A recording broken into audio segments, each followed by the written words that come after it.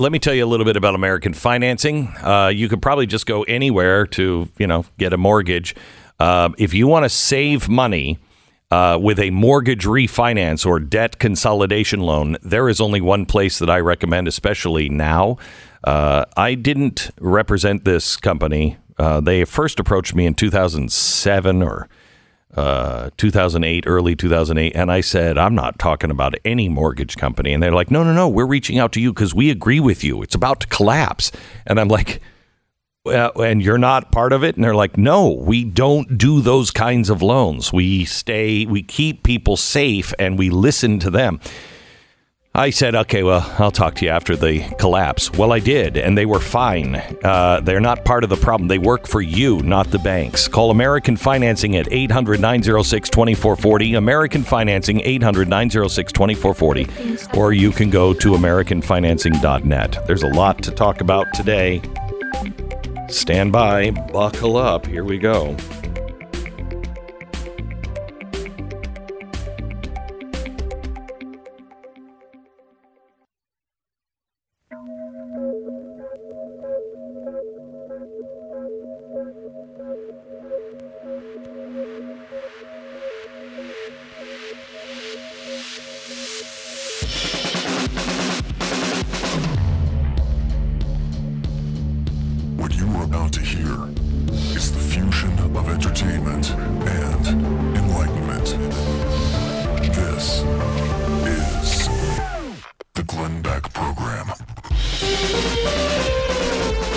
America, welcome to the Glenn Beck program. Oh, Mark Meckler's in trouble today, I'll tell you that right now. He's been called to testify in front of the congressional hearing on what did you know, when did you know it, you terrorist, on January 6th. And he said, nah, I don't think I'm coming. This is a ridiculous kangaroo court. So now they say if he doesn't show up, he is going to be held in contempt of Congress. We begin there. Oh, also, John Kerry says, oh, yeah, I know the Uyghur slaves thing, but we got climate change to deal with. You won't believe some of the stories that are coming out today. Also, one of my personal faves is how YouTube and Twitter and Facebook had their algorithm squash people who say positive things about Kyle Rittenhouse. How if you are saying he's innocent, you're being suppressed. Wow, I thought we were just looking for the truth here. I thought when they were just looking for things, they were just looking, to stop hatred and bigotry.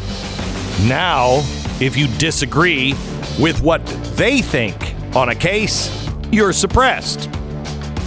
Welcome to America 2021. Can't wait until the new year. Coming up, it's Friday. The Glenn Beck program. Why did I say that? Sorry, Mark Meadows. I'm sorry. Thank you very much, Stu. I don't know what I was... Meckler's a friend of mine, a completely different... Just say names. What? Say names and say they're going to be in contempt of Congress, and I think those people will be fine. Seriously, what is wrong with me? Cindy wrote in recently about her remarkable experience with Relief Factor. She said, I'm a skeptic by nature, so I wasn't expecting much relief from Relief Factor. I suffer from severe back issues, have over 100 surgeries on my body, and I suffer from MS. So pain has been with me my entire life. I can't take regular pain meds, so I ordered Relief Factor, figured I'd give it a try. I felt improvement in about 10 days. By the time my second shipment came, I would say my pain level was averaging a 3. And to me, that is absolutely wonderful, especially when you've lived the last 40 years at an 8. Oh my gosh, Cindy, this makes me so happy. I would encourage anyone suffering from inflammation or painful joints to give Relief Factor a try. I think you're going to be pleasantly surprised. Relief Factor, it's not a drug, but it was developed by doctors, and about 70% of the people who try it go on to order more. Order the 3-week quick start for $19.95. Go to ReliefFactor.com, 800-500-8384. ReliefFactor.com, 800-500-8384.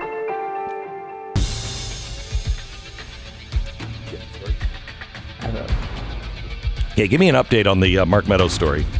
Well, basically, they sent a letter yesterday. Yeah. House Select Committee investigating the January 6th attack on the Capitol warned that Mark Meadows could be charged with contempt if he does not testify before Congress on Friday. He said the letter said failure to appear at the deposition by Meadows would be viewed as willful noncompliance. Oh, continue to go, Mark. Just don't do it. Continue to stand. I have to tell you, how dare you? Oh, really? I'm in contempt? I hold all of Congress in contempt. So do the American people, typically. Yeah. Different kind of contempt, though. Usually when Congress asks you to come, even though it's annoying, you usually have to go. Oh, okay. And, all right. That's what Mark is going to have to deal with here. Yeah. Right? They're going to come after him, and they're going to push all the buttons they can push. I think of Food University.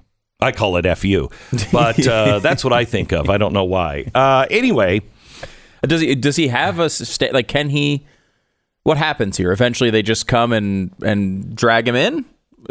What happens? I don't know. I know we reached out to Mark earlier today, and he's talking to his attorneys to find out figure out what he can say and what he can't. We've invited him on the show this morning, and I don't think that it's going to work out well for Congress in the end.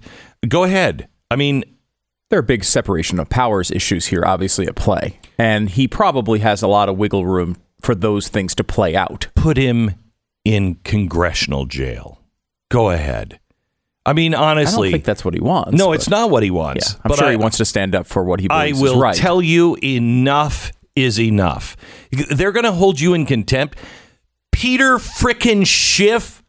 Adam Schiff. Sorry. Adam Schiff.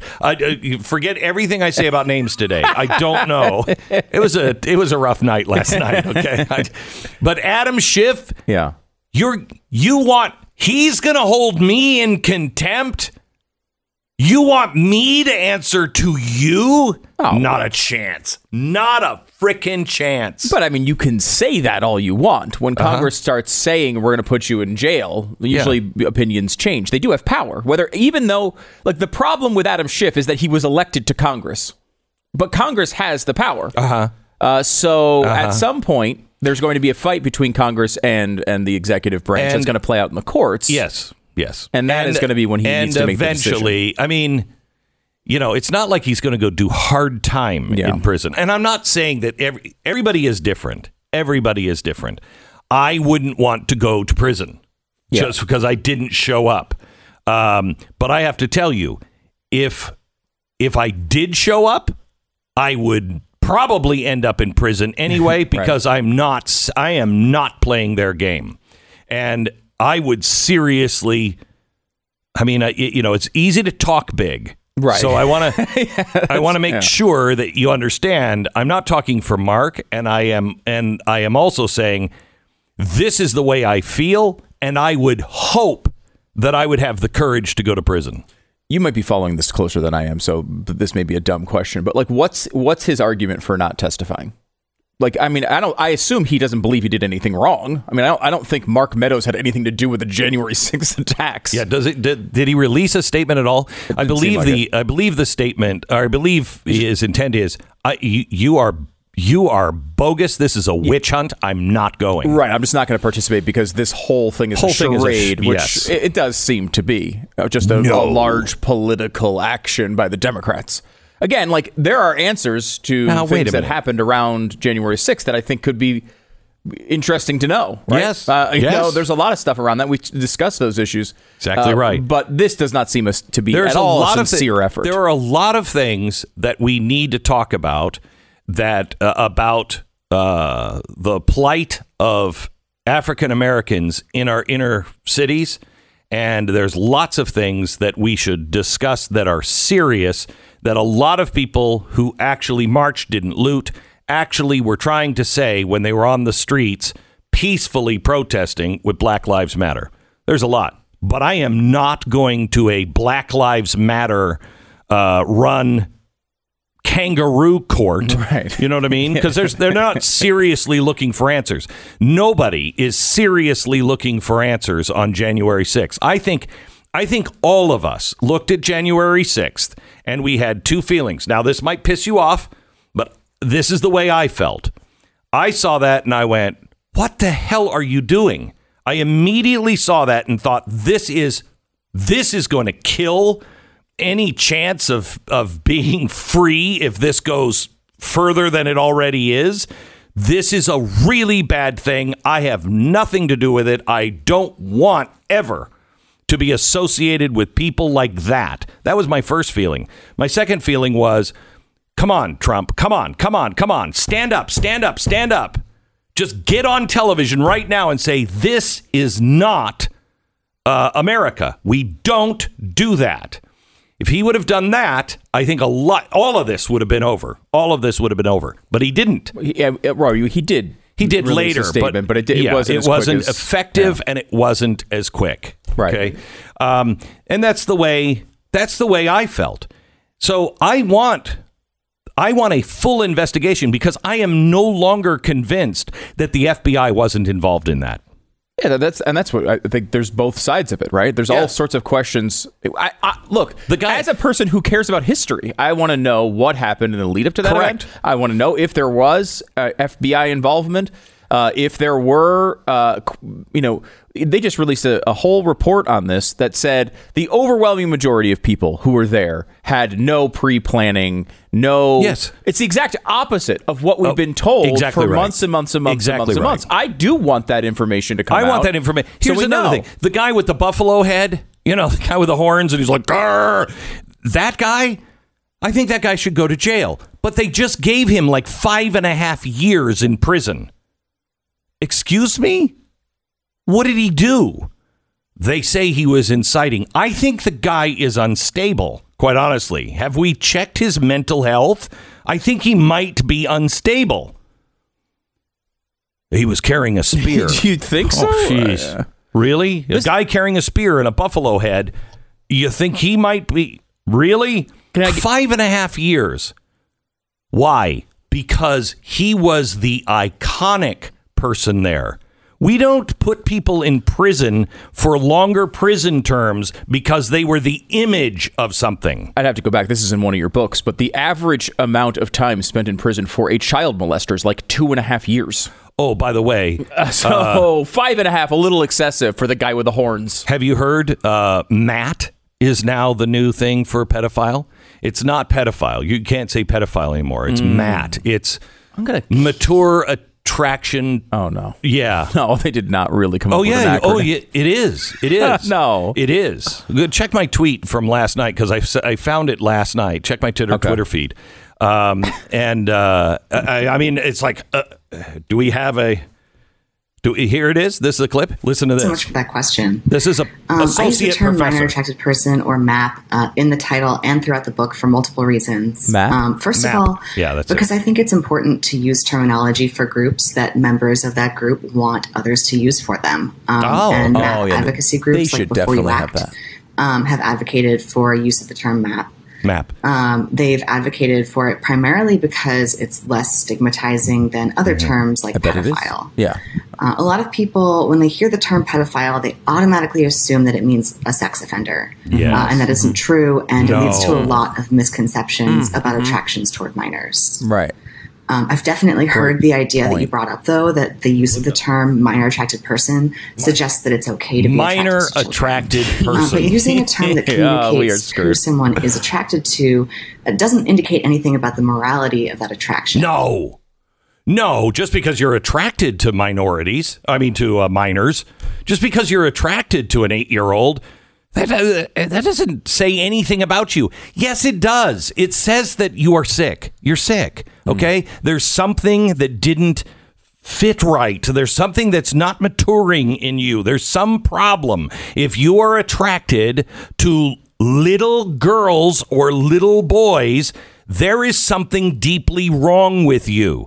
Period. Yeah, but we're going to use the name of the group that they want, right? MAP? We want to make sure we're using whatever thing they prefer, correct? I'm thinking, Stu, that I won't even ask for Google maps. I want to change.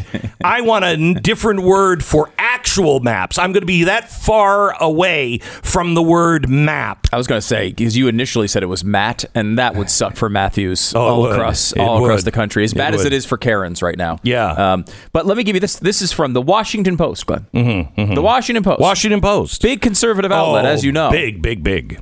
Court records show the vast majority of the roughly 650 people federally charged in the riot were not part of far-right groups or premeditated conspiracies. I'm sorry, say that again. I'm sorry. This is a Washington Post again. It's like the National Review. Go ahead. Vast majority of the roughly 650 people federally charged in the riot. Vast majority of the 650 people charged were not part of far-right groups or premeditated conspiracies to attack the Capitol. Rather, many were an array of everyday Americans that included community leaders, small business owners, teachers, and yoga instructors. I knew those damn teachers and yoga instructors. You get the yoga people and the teacher people together. Oh, my gosh. I'm surprised they weren't making crack labs in the hallways. Yes. Now, there are, to be fair, lots of yoga instructor-based insurrections throughout history. They're littered with them. I mean, almost every single insurrection begins with yoga instructors. Hot yoga. It's usually hot yoga, but that's too hot. They're like, I can't take it anymore. It's too hot, this yoga, and they overthrow governments. It happens. One wore his work badge. What? One wore his work badge. A hot yoga instructor? No, they're just saying one people. Of the regular. Okay. Another, a jacket with the phone number of his work on the back. Okay, so these are not people who came for an insurrection or a premeditated overthrow the government festival. Wait a minute. Are you saying that when Antifa opens up their umbrellas, it's to hide their faces or what they look like?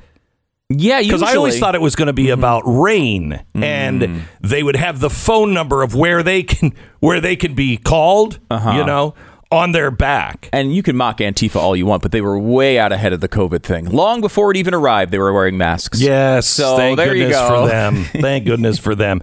We haven't even started yet. It's going to be a very interesting and I think very frank day because Stu took me to Rocky 4 last night. Yes, the director's cut. And if you thought it was good in the 80s, you should see that movie 40 years later. It was fantastic. Thank you. I'm glad I'm in a more of an honest mood today. All right, here we go. Let me tell you about American Financing. American Financing, NMLS 182334, www.nmlsconsumeraccess.org. Stu, can I ask you a question before I get into the commercial? Sure. Have you ever, quote, adopted the attitude of the great Negro, end quote? No, President Biden. I have not done that. Oh, what are you talking about? I believe you're talking about Satchel Paige, who played in the Negro Leagues, which is what was the name of the league. However, you wouldn't want to say it how you just said it. Well, that's what he said. That yesterday. is a quote, a direct quote. Are you saying that he said something wrong? Because I'm on Snopes. Oh, okay. And Snopes has an awful lot to say about this. About that? Mm-hmm. Wow. I can't wait to hear. American Financing. Let's talk about equity benefits for a while. Let's talk about it right now. The mortgage rates are still low because they're eventually going to rise, but now they're freaking out because they can't raise the rates. Otherwise, the whole system falls apart. So when they start to raise the rates, it's going to not be so good, okay? And it's going to get harder and harder for you to get a loan. Please, if you want to get a mortgage, if you want to refi, if you want to consolidate your loans, there's nothing better that you could do than pay off those loans to Citibank and Visa and all these other bums. Pay those things off. Get out from paying them all of that interest. American Financing can help you do it. 800-906-2440. AmericanFinancing.net. 800-906-2440. 10-second station ID.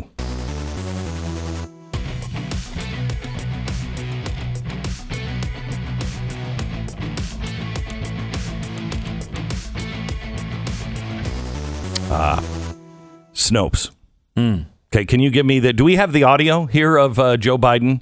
Yeah, here's Joe Biden yesterday. I've adopted the attitude of the great Negro at the time, pitcher in the Negro Leagues, went on to become a great pitcher in the pros in Major League Baseball after Jackie Robinson.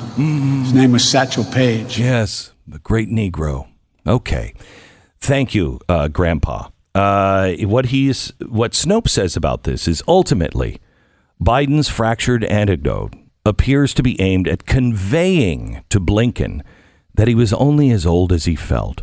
While he did indeed utter the words, "I've adopted," quoting, "the attitude of the great Negro," end quote, and said them in that order, the context surrounding that sentence fragment does not support the claim or implication that Biden called or referred to Satchel Paige as the great Negro.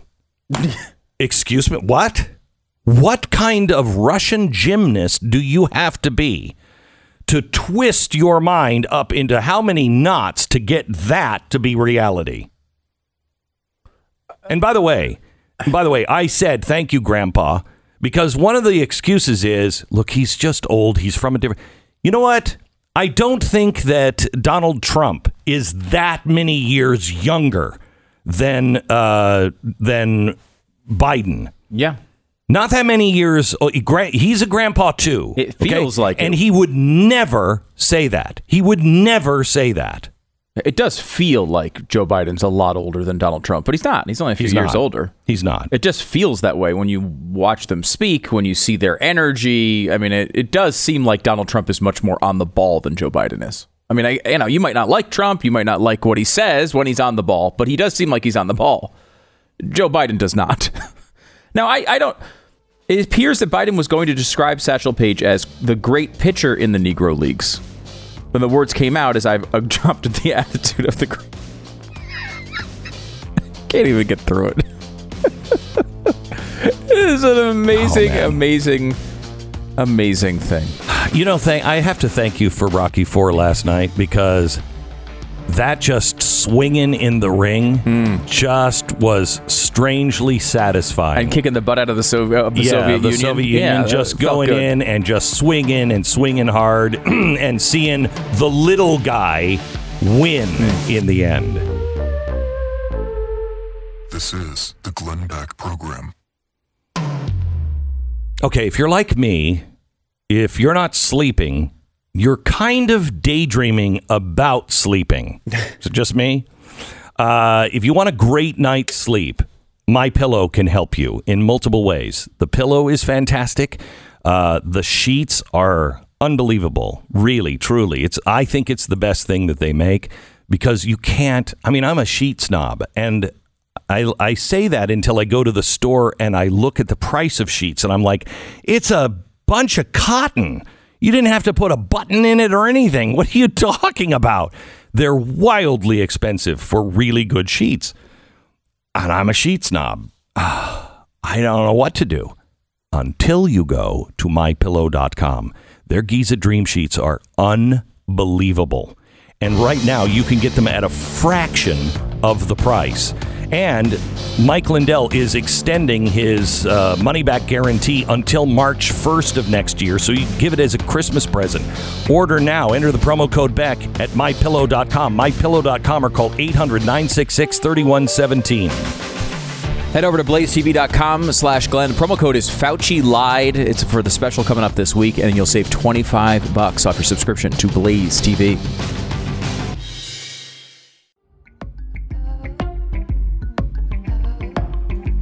Who and what is really behind the pandemic? Who profits from the pandemic? What are the true origins of the virus? There have been disturbing revelations about the vaccine and why it's being pushed so hard. And it's time perhaps that we ask dangerous, forbidden questions surrounding COVID-19 and the pandemic. Big tech and the government are doing everything they can to stifle the truth.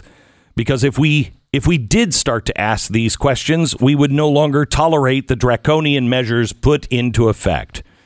This is the reason to watch next Wednesday night's 2-hour live commercial-free special done by me, probably the most dangerous chalkboard I have ever done.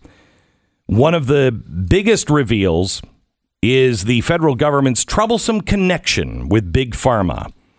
A huge conflict of interest, but also a disturbing breach of trust between the American people and the government elected by them. Most disturbing of all is the trail of emails showing a cover-up executed by a coronavirus cabal. And it is a cabal. They were more interested in protecting their legacy and their money than saving lives. This is next Wednesday, November 17th, 8 p.m., blazetv.com/Glenn. I urge you to watch this. We're putting it on YouTube. Doubt it will make it for the first 15 minutes, but maybe it is. It is a very important special. Watch it with a friend. You can be a subscriber at Blaze TV and make sure that you see it and have it. But we urge you to watch it. Watch it with a bunch of people so you can discuss it afterwards. Following the special, Steve Deace will give his unthrottled reaction. And your Too Dangerous for Big Tech questions live only next Wednesday night on Blaze TV. From Blaze TV and radio is Pat Gray from Pat Gray Unleashed. Hi, Pat. Hi, Glenn. I'm excited about your special. It sounds fun. You know, I've seen the YouTube rules, and they are about 5 pages, very fine print, 5 pages of what can be said, what can't be said. Yeah. We have to edit everything for YouTube almost every day. Oh, yeah. Almost every day. Yeah. So, I mean, there is no such thing as unfiltered speech. Did you see what Twitter was doing yesterday for Kyle Rittenhouse? No. They were suppressing anyone who said he's clearly innocent. Oh, they were suppressing that. I mean, there is no such thing as freedom of speech anymore in America. There's just not. You can't say that is the public square. Social media is the public square.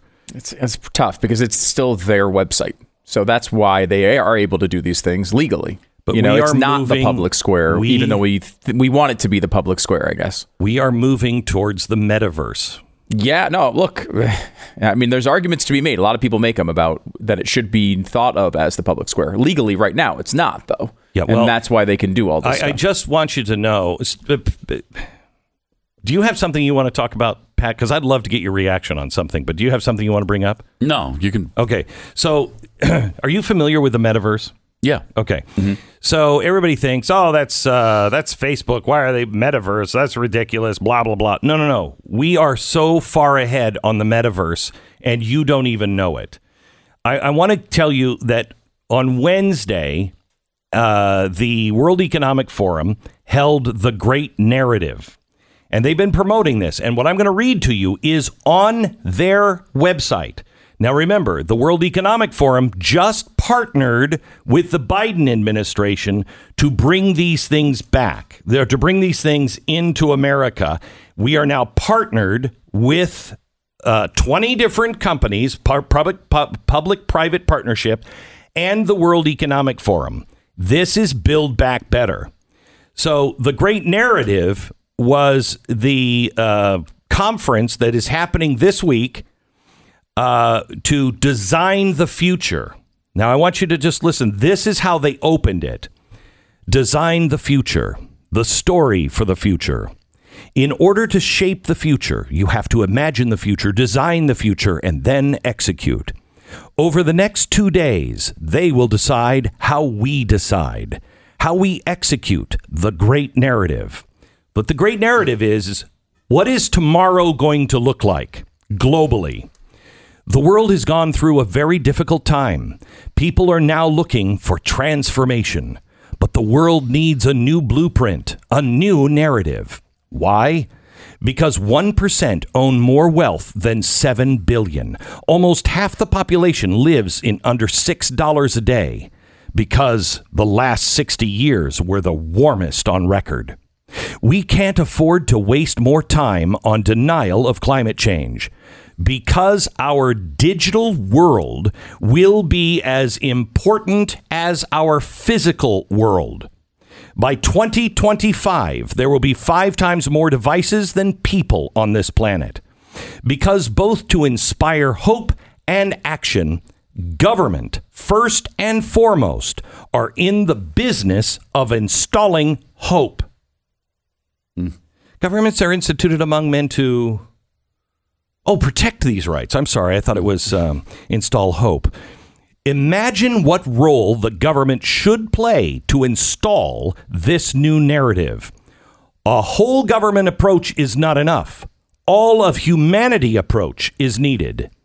Collectively, we are the author of this new chapter. The future belongs to those who can imagine it and implement it. How can we design the government to be future citizen ready? How to lead the world into sustainable and a better future? What will be the great narrative? When we look at the world today, difficulties shape the future. 3 obstacles. First, after the pandemic, people have become much more self-centered. Really? That's the big... What is the role of government? Looking at our current position in human history, we sit at the second of the first minute of the first day of the first year. Human evolution to the wheel to today with technology. In 50 years, it will be totally different. The pace we've grown has been massive, but we are putting our life onto one platform. The future will be based on the platform we design now. Does anybody think so far this is a little spooky? The job is to bring people and humility together. And humility. How is this great government going to make us find humility? Technology. Let's see. The job is to bring people and humility together. Technology and to bring better for our humanity. Obviously translated. How do you see the global future collaboration? Hopefully in optimistic terms. We know the world isn't inclusive or sustainable enough, but we cannot forget the amount of progress made in 50 years. We know the tensions like USA and China, but we have always have common interests. They want stronger cooperation between the U.S. and China, including environmental issues. Don't leave it alone to governments. Business and science need to play a part. Combine the common interest. Make short-term compromises for long-term change. We are in a new transformation of humankind. If you want to change humanity, we must change the world. Let us use our energy to create a great narrative for humankind in the next 2 days. Take our own fate into our own hands. And who's that from? The World Economic Forum and the Great Reset. Jeez. Is that not freaking terrifying? Yeah. Incredible. I mean, they do seem like they're much further along than are. Facebook's changing their name. It's a lot. No, it's a lot further along than that. This is so far along, and we are not invited to the table. Humanity is not invited to the table. Just our overlords are invited to the table, and they will decide for us. This is the scariest thing I've ever seen because it's not just America. This is the world. Yeah, everybody's on board with it. Yeah, they are playing for the world. And they're using the same verbiage, too. They're all doing the build back better thing. Oh, yeah, which is the Great Reset. Yeah. And by the way, I just want to say this. We're looking for, let's see, we know the tensions like USA and China, but we have common interests. We want stronger cooperation, USA and China, including environmental issues. Don't leave it alone to the governments. Combine the common interest. Make short-term compromises for long-term change. Now let me play you what John Kerry said yesterday about China and the Uyghurs. How, in the several months of meetings behind the scenes with China, did you bring up some of those very contentious issues, such as the use of forced labor in Xinjiang for building solar panels?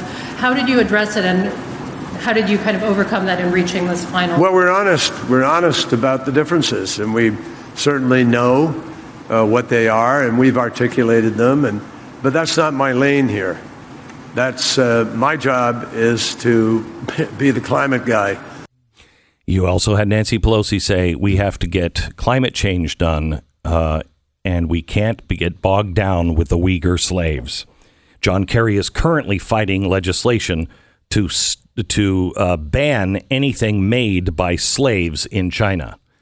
This is the cooperation. This is the kind of short-term compromises that will show us in the future a whole race of people have been wiped out. Back in just a second. More with Pat in just a second. Let me give you our commercial break. It's Rough Greens. Warren lives in Texas. He wrote in about his dog's experience with Rough Greens. He says, our dog, Pidge, absolutely loves Rough Greens. Can't wait to see her attack her food. This is such a Texas. I can't wait for Pidge to just attack her food. She's fed and she just attacks the bowl. We recently started with Rough Greens and she is one happy, playful dog of 9 years. Thank you, Rough Greens. Warren, thank you for writing in. Pidge, interesting name. Seems to be short for pigeon, but I'm not one to complain. My dog's name is Uno. Speaking of Uno, I know what Warren is talking about. Uno attacks his food now. Rough Greens, not a dog food, something you put on top. It has all the nutrients that your dog needs. You can get a free bag of Rough Greens for your dog to try out. All you pay for is shipping. Just go to roughgreens.com/Beck, roughgreens.com/Beck, or call 833-GLEN-33, 833-GLEN-33. Call them today. This is the Glenn Beck Program. So, Pat Gray has a cookie company, and come on in, Stu. Just go ahead, cross the camera line. Jeez, what a... Anyway, so he has a cookie company, and he is, and this is not because we're fat.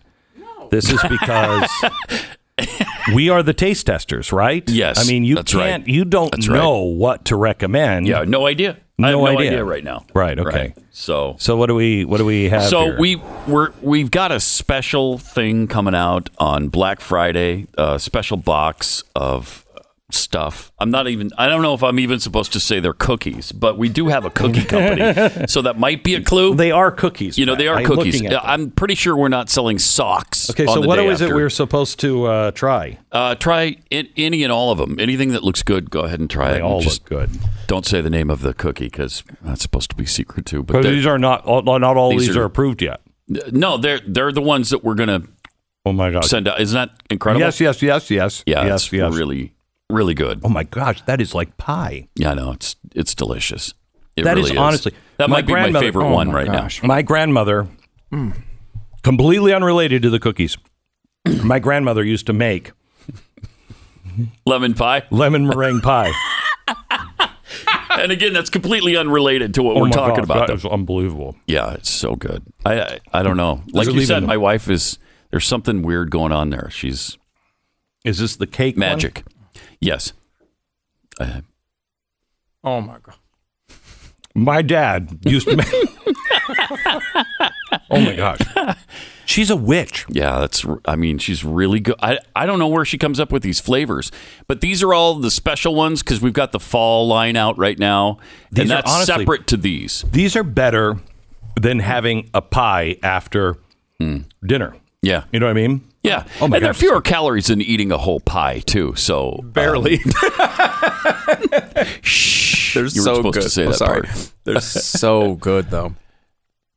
This is. And then there's that one. Oh, my God. I like that one, too. That's really good. So this is coming out on, you go to Kexi.com. Oh, my gosh. Sign up for it. Oh, my gosh. That's good. How long does it take her? Why is it? Why is it? I mean, honestly, I grew up in a bakery for 5 generations. I've never tasted cookies anything like this. Yeah. I know she's really good. But how? I don't know how I don't know. She goes to the kitchen and just comes home with try this. Try this. I think this is really good. Yeah. That's my new favorite. This is what you get if you're going to Thanksgiving or you're going to this one. I guess these you don't, go to somebody's house or and like Christmas dinner, and you bring these as like I would eat these. your contribution. I would eat these. You know, I pie and ice cream after lots of ice cream, lots of pie. I would just because we warm them up in the microwave for like 15 seconds. Yeah, if you do that, then they're really fresh out of the oven. They're incredible. They're incredible. I mean, these are all incredible. There's one in here that I won't. It's like I don't know. You would think is a controversial flavor. That's the way I would summarize it. Yeah, this is a breakfast cookie. This one. But this controversial flavor is really good. Yeah. You like it? Oh, that's a controversial one. Yeah, you probably could say there's some sweet and savory. There's a savory one in there. This is very savory the way you've described it. You like that too? I haven't had it yet. Oh. You would not think of it as a cookie. No, you wouldn't. But tell me that's not. That's serious, man. Keksi.com if you'd like to. How do you spell breakfast that? Cookie. That is a breakfast cookie. KEKSI.com. Yeah. Dessert. Great for the holidays. Breakfast. Hey, I'm going to be 10,000 pounds when we get back. Worth every pound. Fantastic, Pat. I don't know how she does it. I don't either. Keksi.com. This is the Glenn Beck Program. Well, I know what the biggest story to me is in the United States this week. It is the Rittenhouse trial and all of the ramifications that has. But it's Friday. We get Bill O'Reilly's take, the biggest story of the week. We begin there in 60 seconds because it's Friday. The Glenn Beck Program. There's an old saying we used to hear from the old timers. It's better than a sharp poke in the eye with a sharp stick. Yeah, generally speaking, that, is pretty much applies to everything in life, except being poked in the eye with a sharp stick. I mean, anyway, but I'm not sure it really applies to selling houses, because there are times that you'd rather be poked in the eye with a sharp stick than have another meeting with a real estate agent where they're like, we're going to have another open house. We're going to blow up some balloons and put some signs in the neighborhood. Excuse me, everybody in the neighborhood has already traipsed through the house acting as though they are buyers because everybody in the neighborhood wants to see the inside of everybody else's house. Stop. Anyway, if you would like a real estate agent that can actually help you buy and sell the right home for the right price, it's realestateagentsitrust.com. Realestateagentsitrust.com. Mr. Bill O'Reilly from BillO'Reilly.com. Tell me, sir, the biggest story of the week. Well, the popular story is the Rittenhouse situation. As far as what's important to the United States, it's the battle between Biden and Trump over the January 6th documents in the National Archive. So which one do you want to handle, Beck? Well, I think we should handle the one you think is the biggest story. It just depends on how you're looking at your country. So the Rittenhouse story is over. He's not guilty. And it's just another example of how the media convicts people without any knowledge of what happened. Everybody ran a montage, including me. I'm sure you did. Yep.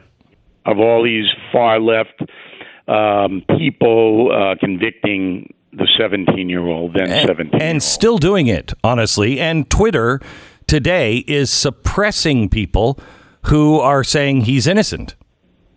I did not know that. See, yes. I'm not in that world, that world of Twitter and Facebook and all that. And that is a very corrupting force in America. Yeah. Seeing that most people get their news from Twitter, Facebook, etc. And so once you replace reality with unreality, so then your life is going to careen. If you do that in your personal life, it's going to careen and collapse. And now on a national basis, we have that coming too, because as you just said, many people, they don't use standard news agencies anymore, and they're smart not to, because almost all of them are corrupt. So Meadows, let's switch to the other story. Meadows says now he is not going to cooperate with the January 6th committee, because they are battling over the executive privilege. It's a kangaroo court. They're saying if he doesn't testify today, he'll be held in contempt of Congress. And I think he's pretty fine with that. Yep. I hold them in contempt. But what do you think? What do you think is happening there? And what is this really all about? Well, Beck, as you know, because you've known me a long time, I'm essentially a reporter. All right? I mean, I'm a blabbermouth and an analyst and all that. But my career is based on reportage.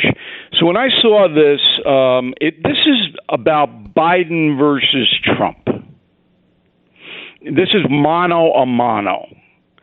So Biden basically says, if you're a former president, you don't have executive privilege. You don't have it. And I'm going to write an order that says you don't have it. And I'm going to go into every nook and cranny I can to find out exactly what you said to all of your advisors while you're in the White House. So everybody understands.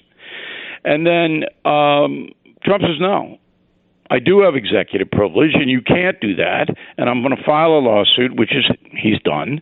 And then late last night, the federal court stayed the Biden action. Okay, so which I predicted. Okay, so why did I predict that? Why did O'Reilly predict that? Because I actually did some reporting back.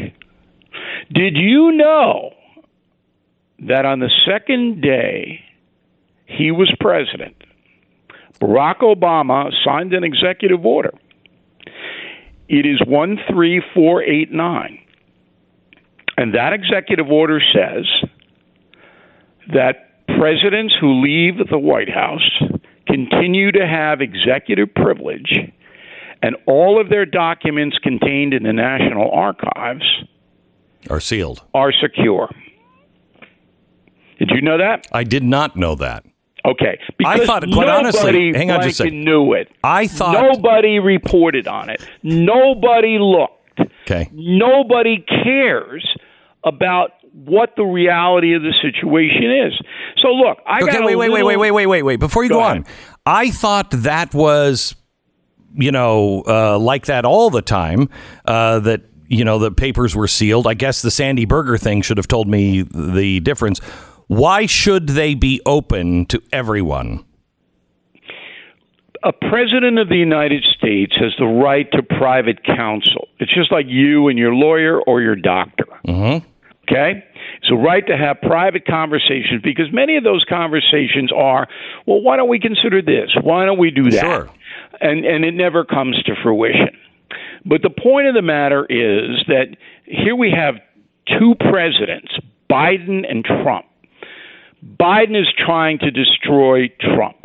There's no doubt in my mind. It's personal. He feels threatened. Biden is doing so badly that Trump is gaining momentum. So Biden's trying to destroy him and wants to go in and look at every private conversation that Trump had in 4 years and try to find something that he can feed to the New York Times. Okay? That's what this story is all about. But the real outrage of the story is my little news agency, BillO'Reilly.com, all right? A very small agency could find this information, and no one else can, because no one else cares, Beck. Now, I'm not putting you in that category. I'm just saying that the corporate news agencies with budgets of $100 million, they don't have researchers that can go in and look. Of course they do. They're not curious. So, and they're not looking for that angle on the story. So wait a minute, Bill. So he put in an executive order that said it's all private, right? That's right. Obama did. The most important thing of this executive order, again, if people want to look it up, it's 13489, is that President Obama clearly stated that past presidents have executive privilege. So then why did you say you knew the court was going to rule in this Because favor? I knew about this order. And so the federal court can't override Obama's executive order. Can't do that. That has to be done on a constitutional basis. Was Barack Obama wrong in this? Was this an unconstitutional executive order? Why didn't Biden, because you can rescind executive orders, why didn't Biden just rescind that order? Who knows? But he didn't. It's still on the books. And the Biden people don't know about it because, again, nobody looks. Nobody cares. Well, we're going to do this. You're going to do that.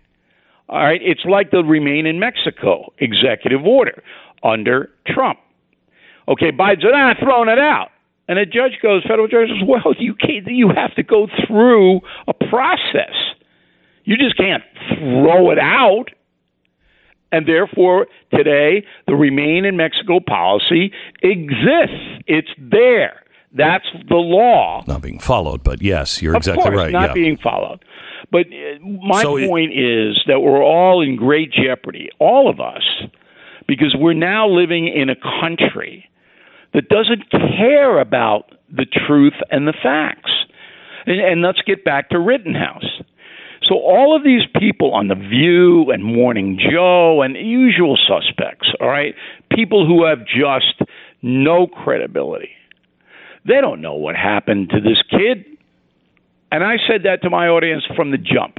The only thing I know about Kyle Rittenhouse at the time when he ventured into Wisconsin with an illegal rifle, and he could be convicted on the illegal rifle, okay? The only thing I know is that his parents should not have allowed him to do that. Mm-hmm. That's all I know. Bad parenting. You know? Mm-hmm. And so I'm not going to speculate about the life of a fellow human being. I'm not going to convict him. Mm-hmm. All right? Let me rephrase what I just said, because I don't want to convict the parents. He's a 17-year-old kid. It may not have been bad parenting. It was just a bad choice on his part. He's 17. Well, I said the parents should not have allowed him to go, but I don't know his circumstance. Yes, I don't either. Okay, so if he's living in your house and he goes, hey, Mom and Dad, I'm going to take this rifle and go into a riot situation in Kenosha. I say no. Me as the dad go, I don't think so. Right, exactly right. Exactly right. So now, do you think the press is going to actually support a verdict? I mean, assuming that the verdict comes back as not guilty, will the press accept that? Yeah, they have to accept it because they look like clowns now. No, they really don't. I mean, they're already saying this judge is out of control. This judge. Wait a minute. That's a low level, way down the chain of journalism. You're not hearing that from the Washington Post. You're not hearing that from these other people because all they care about is their own careers. I'm hearing it from CNN. Well, that's low level. Just I guess. Reinforces the low level on the food chain. All right. When we come back, I want to take a quick break. When we come back, because the other thing that is going on and tied to January 6th is this memo that came out from the Department of Homeland Security this week that says now this is the most fragile terror situation for domestic terrorism and racism they've ever seen. And they keep just putting logs on this fire. Except there was something that happened in Manhattan that nobody seems to want to recognize with the new mayor of New York, Eric Adams. We'll talk to Bill O'Reilly about that in 60 seconds. John wrote in recently about his experience with Relief Factor. He says, I've used Relief Factor for about 6 months now. I have to tell you, Glenn, I was really skeptical at first, and I put off trying it until my brother loaned me a few days worth of his since he had found it effective. I am pleasantly surprised. I benefit every day as Relief Factor reduced my constant back pain, which has come from years of injuries and getting older. I don't know if it helps everyone, but it sure helps me. John, thank you for trying. I was skeptical of it myself. It has changed my life. I'm able to paint again. I'm able to write again, with a pen, which I could not hold a pen for more than like 40 seconds without massive pain. Relief Factor. It's not a drug developed by doctors, and about 70% of the people who try it go on to order more. Start it now for $19.95. Go to ReliefFactor.com, 800-500-8384. ReliefFactor.com, 800-500-8384. 10 seconds, station ID.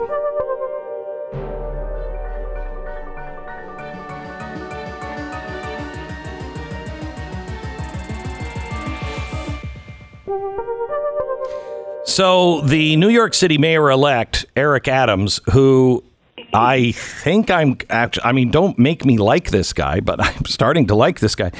He is reaffirming his pledge to bring back the New York City Police Department plainclothes unit, and he is going to be tough on crime. Well, Black Lives Matter met with him and then promised, if you do these things, riots, fires, and bloodshed will come to your city. So, clear threat of violence. Absolutely, and if that happens, the first person arrested is Hawk Newsom, who said that, the head of the New York City Black Lives Matter chapter. So now you can see around the country how out of control the nation's largest city is. It's being held hostage by violent radicals who will do what they say they will do. They will do it. And now, what the new mayor of New York City has to do is not overreact to it. Let me do that. I'm the overreactor because I have a big megaphone in New York City on WABC radio. I'll handle the overreaction.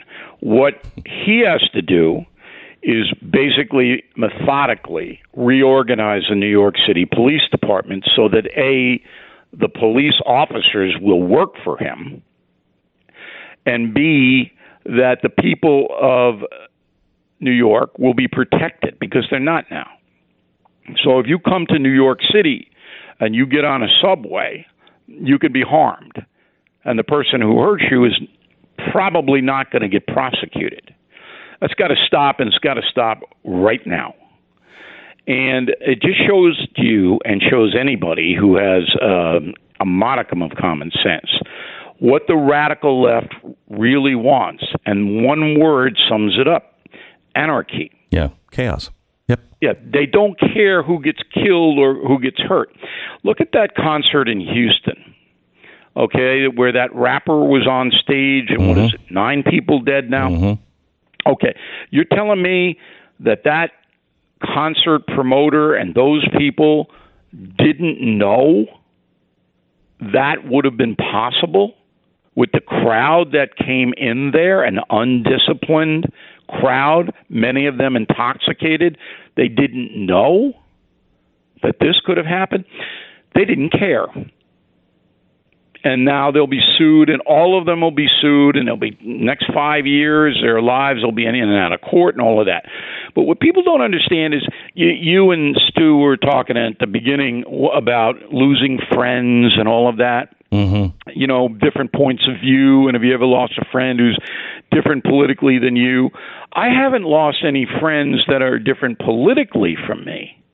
But once I see a person embracing and promoting destructive policies, then I'm gone.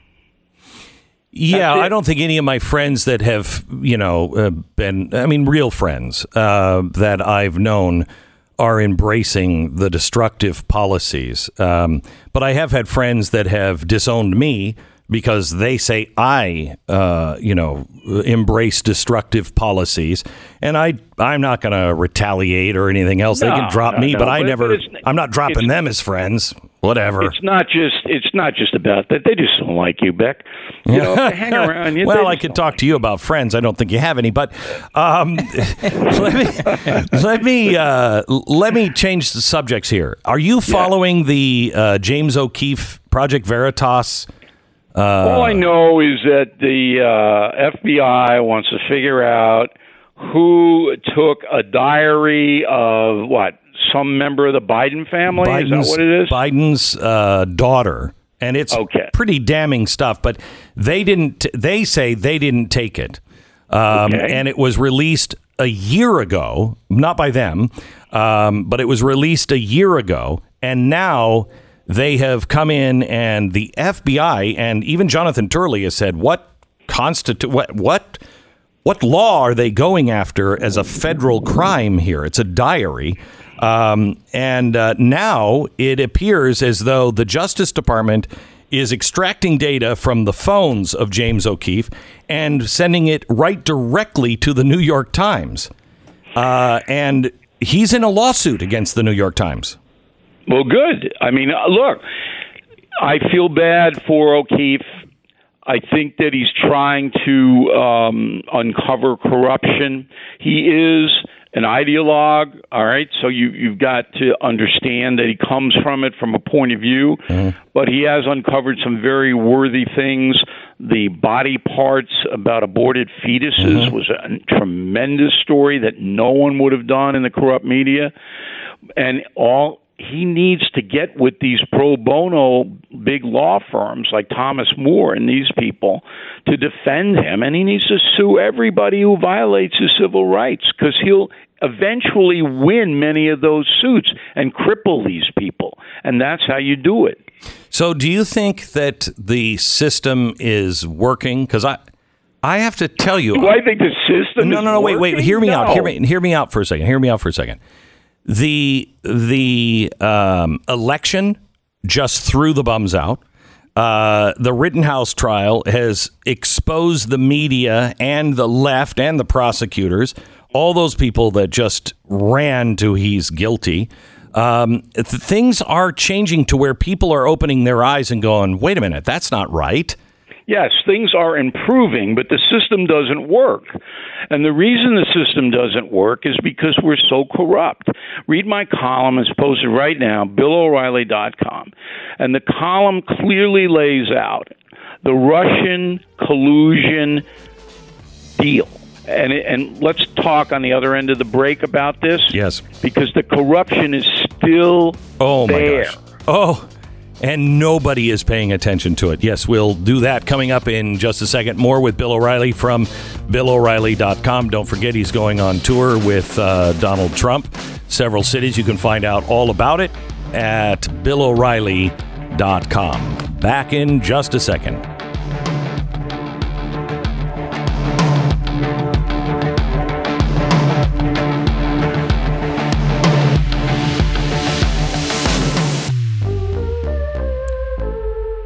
This is the Glenn Beck Program. America is the greatest experiment in ultimate freedom in the history of the world. No other nation throughout all of mankind has had the kind of liberty that we enjoy even today. And that liberty has come with a price tag. As this week we are honoring men and women who are willing to put themselves on the line to pay that price if necessary. I would like to ask you to teach your children how precious this thing called liberty is. If you have children or grandchildren and you haven't gotten the Tuttle Twins books for your children or grandchildren yet, now is the time to do so. If an understanding of liberty, free markets, and the history of this great nation are things you want to pass down, it is not going to happen through osmosis. You have to actively teach it. Tuttle Twins having a crazy Veterans Day sale this week. 50% off their book sets. These are essential books, should be in every household. The Tuttle Twins books, 50% off all of their book sets for toddlers, kids, even teens. 50% off this week. Go to TuttleTwinsBeck.com, TuttleTwinsBeck.com, and use the promo code VETERAN. You want a great ugly sweater? We got a Let's Go Brandon for you this Christmas. Go to shop.blazemedia.com. Use the promo code GLEN20 to save some cash.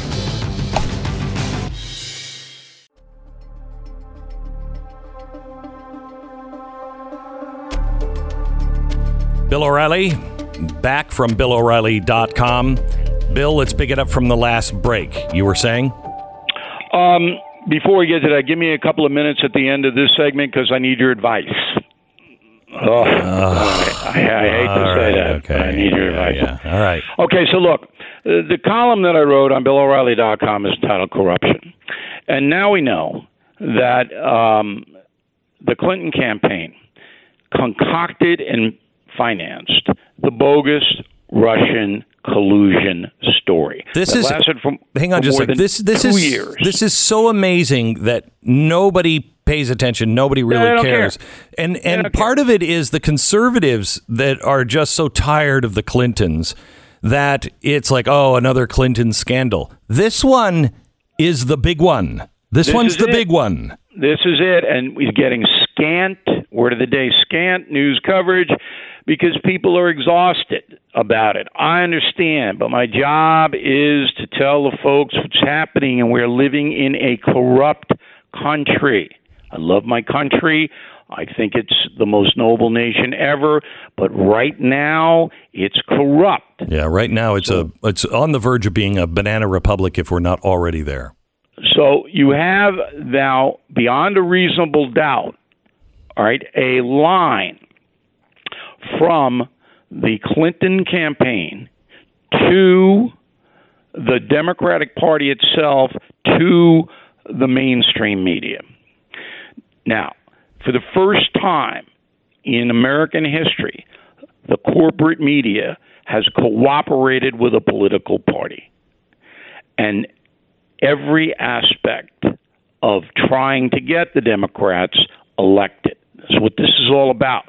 So once you look at how powerful Disney, Comcast, Verizon, Facebook, you name it, Google, Twitter, right, Silicon Valley, and they all came together to destroy Donald Trump, and he won anyway. But that's a miracle, and that's on the folks. And I will tell you this: you look now and say, Google and Facebook and all these guys colluded to get rid of the Hunter Biden story, to get the votes out.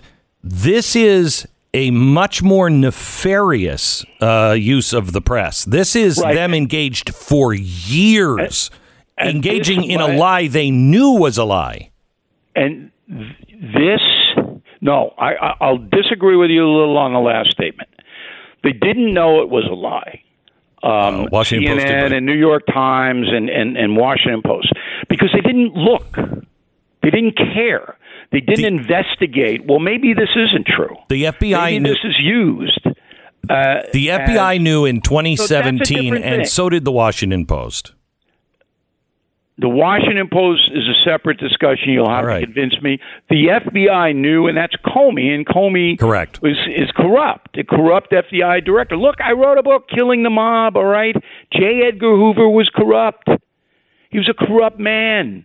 We lay it out for you. This isn't unprecedented. What is unprecedented is that you had all this power arrayed against one man, the Republican nominee for president, who every single day for more than 2 years had to deal with false charges. And it has never happened. And the fact that it did happen should scare the bejesus out of everybody, because there's been no repenting. No. Who's repented? No. Listen, Pulitzers aren't going back home. They're not going back. Right. They all won Pulitzers for this. Let me give you one more. Yeah. So the New York Times, which is the most powerful newspaper agency, all right, in the country, runs one reporter, Maggie Haberman, runs more than 100 anti-Trump stories based on anonymous sources, receives a Pulitzer Prize for doing it, okay? And they're all false. Does she give the prize back? Does the Pulitzer Committee demand it back? Does anybody say anything about it? No. Now, there have been other times in our history, in the Roaring '20s, probably the best example, where we've had so much massive corruption that society was damaged to an extent that it took decades to repair. I don't think the corporate media in America can ever be repaired. No. If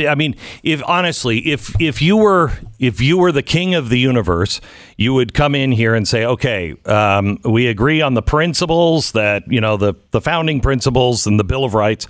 Great. How do we reset? You'd have to reset every agency and everyone in Washington. You'd have to reset all of the media. But honestly, Bill, you'd have to reset a lot of America as well. Americans don't seem to care.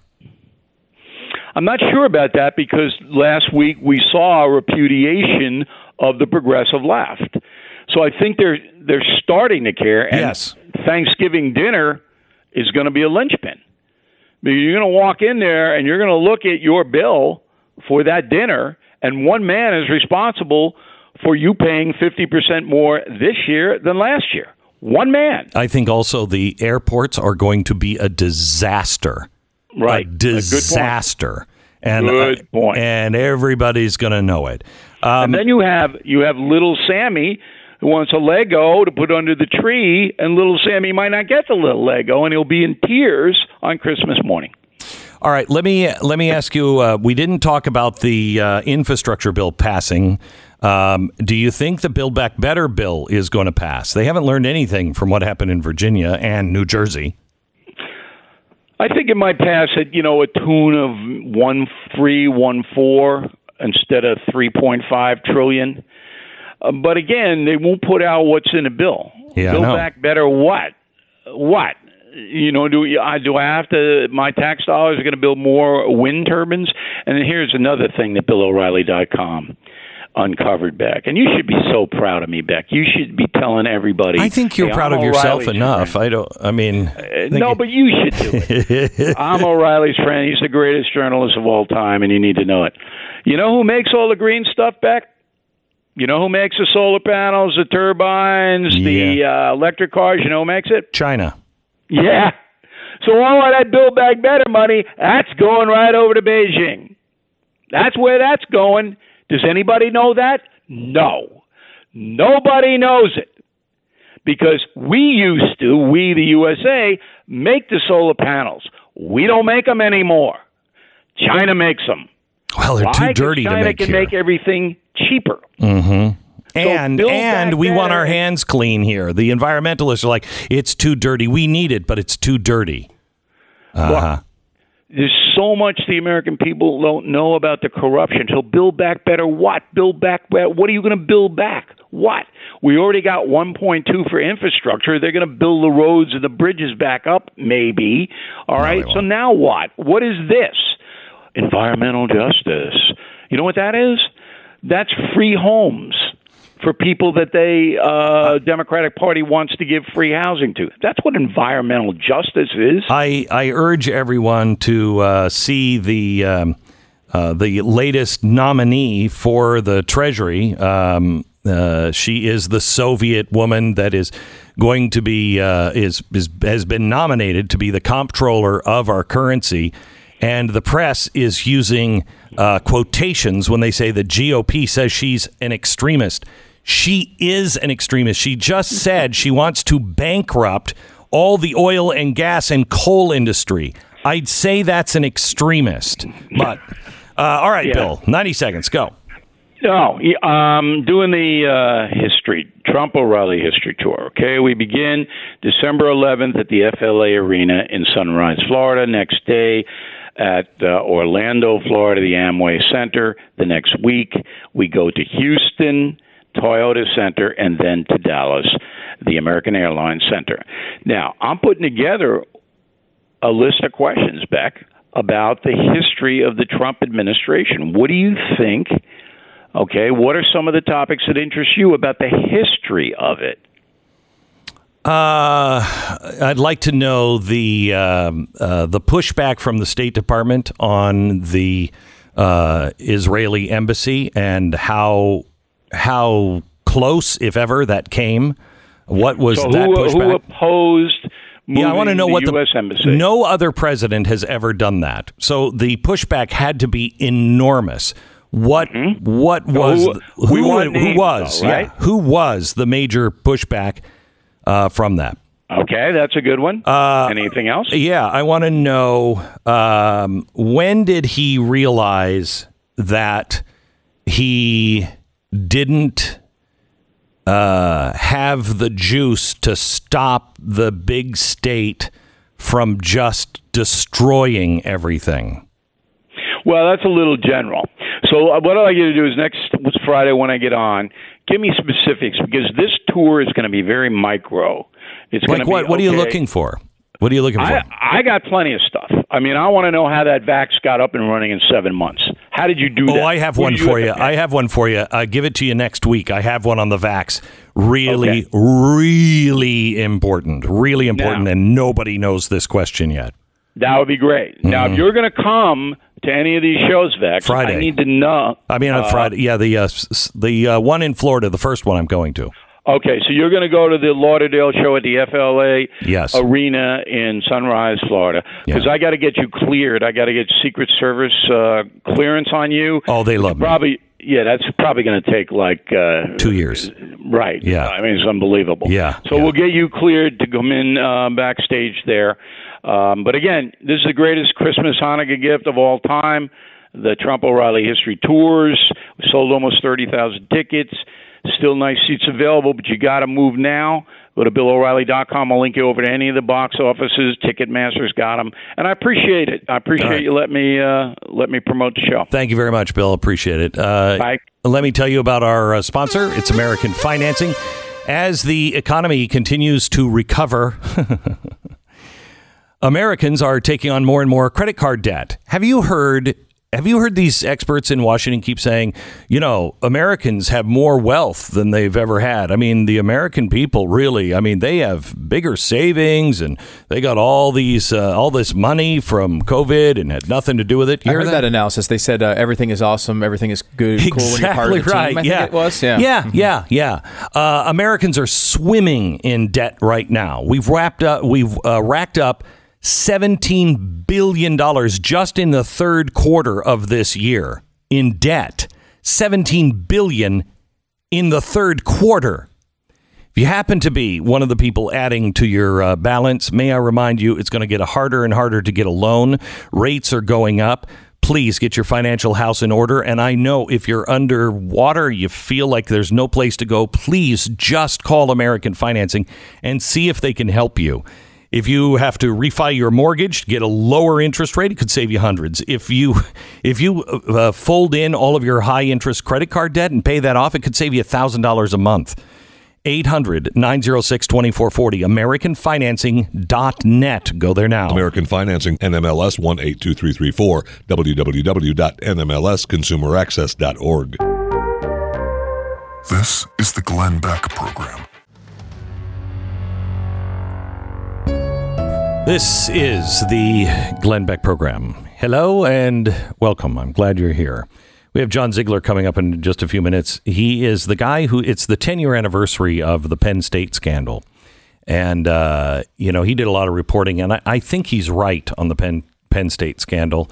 But he's not marking the anniversary by going and regurgitating it.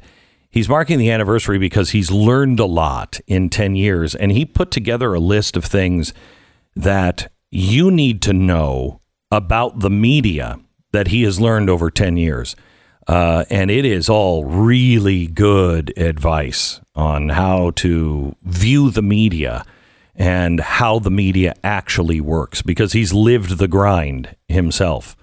And he's coming up in just a second. Yeah, it's a really good list you can apply to every news story. Every time there's a big breaking thing, you can see how the media reacts to it, how we get down these roads that are often incorrect. For instance, and how they can't turn it around. Let me share this with you. I am violating one of the last lesson in his piece that he learned. I'm going to violate right now. Okay. By violating everything the media is telling me not to do. They're telling me on the pandemic, don't question. You can't ask the question, is there anybody really actually behind the pandemic? Is there anybody profiting from the pandemic? What are the true origins of the virus? The disturbing revelations about the vaccine. Why is everybody pushing it so hard and not allowing anyone to talk about any kind of side effects, no matter how small they are? It is time to ask these questions. The government and big tech, and I think big pharmaceutical, don't want you to know the truth. This Wednesday night is a very important special, and it may air only once. It is a 2-hour, no commercial-free broadcast that we are putting on YouTube, but I wouldn't count on it being there after the first 15 minutes, because we are violating pretty much everything they tell us not to do, but everything they used to teach journalists to do.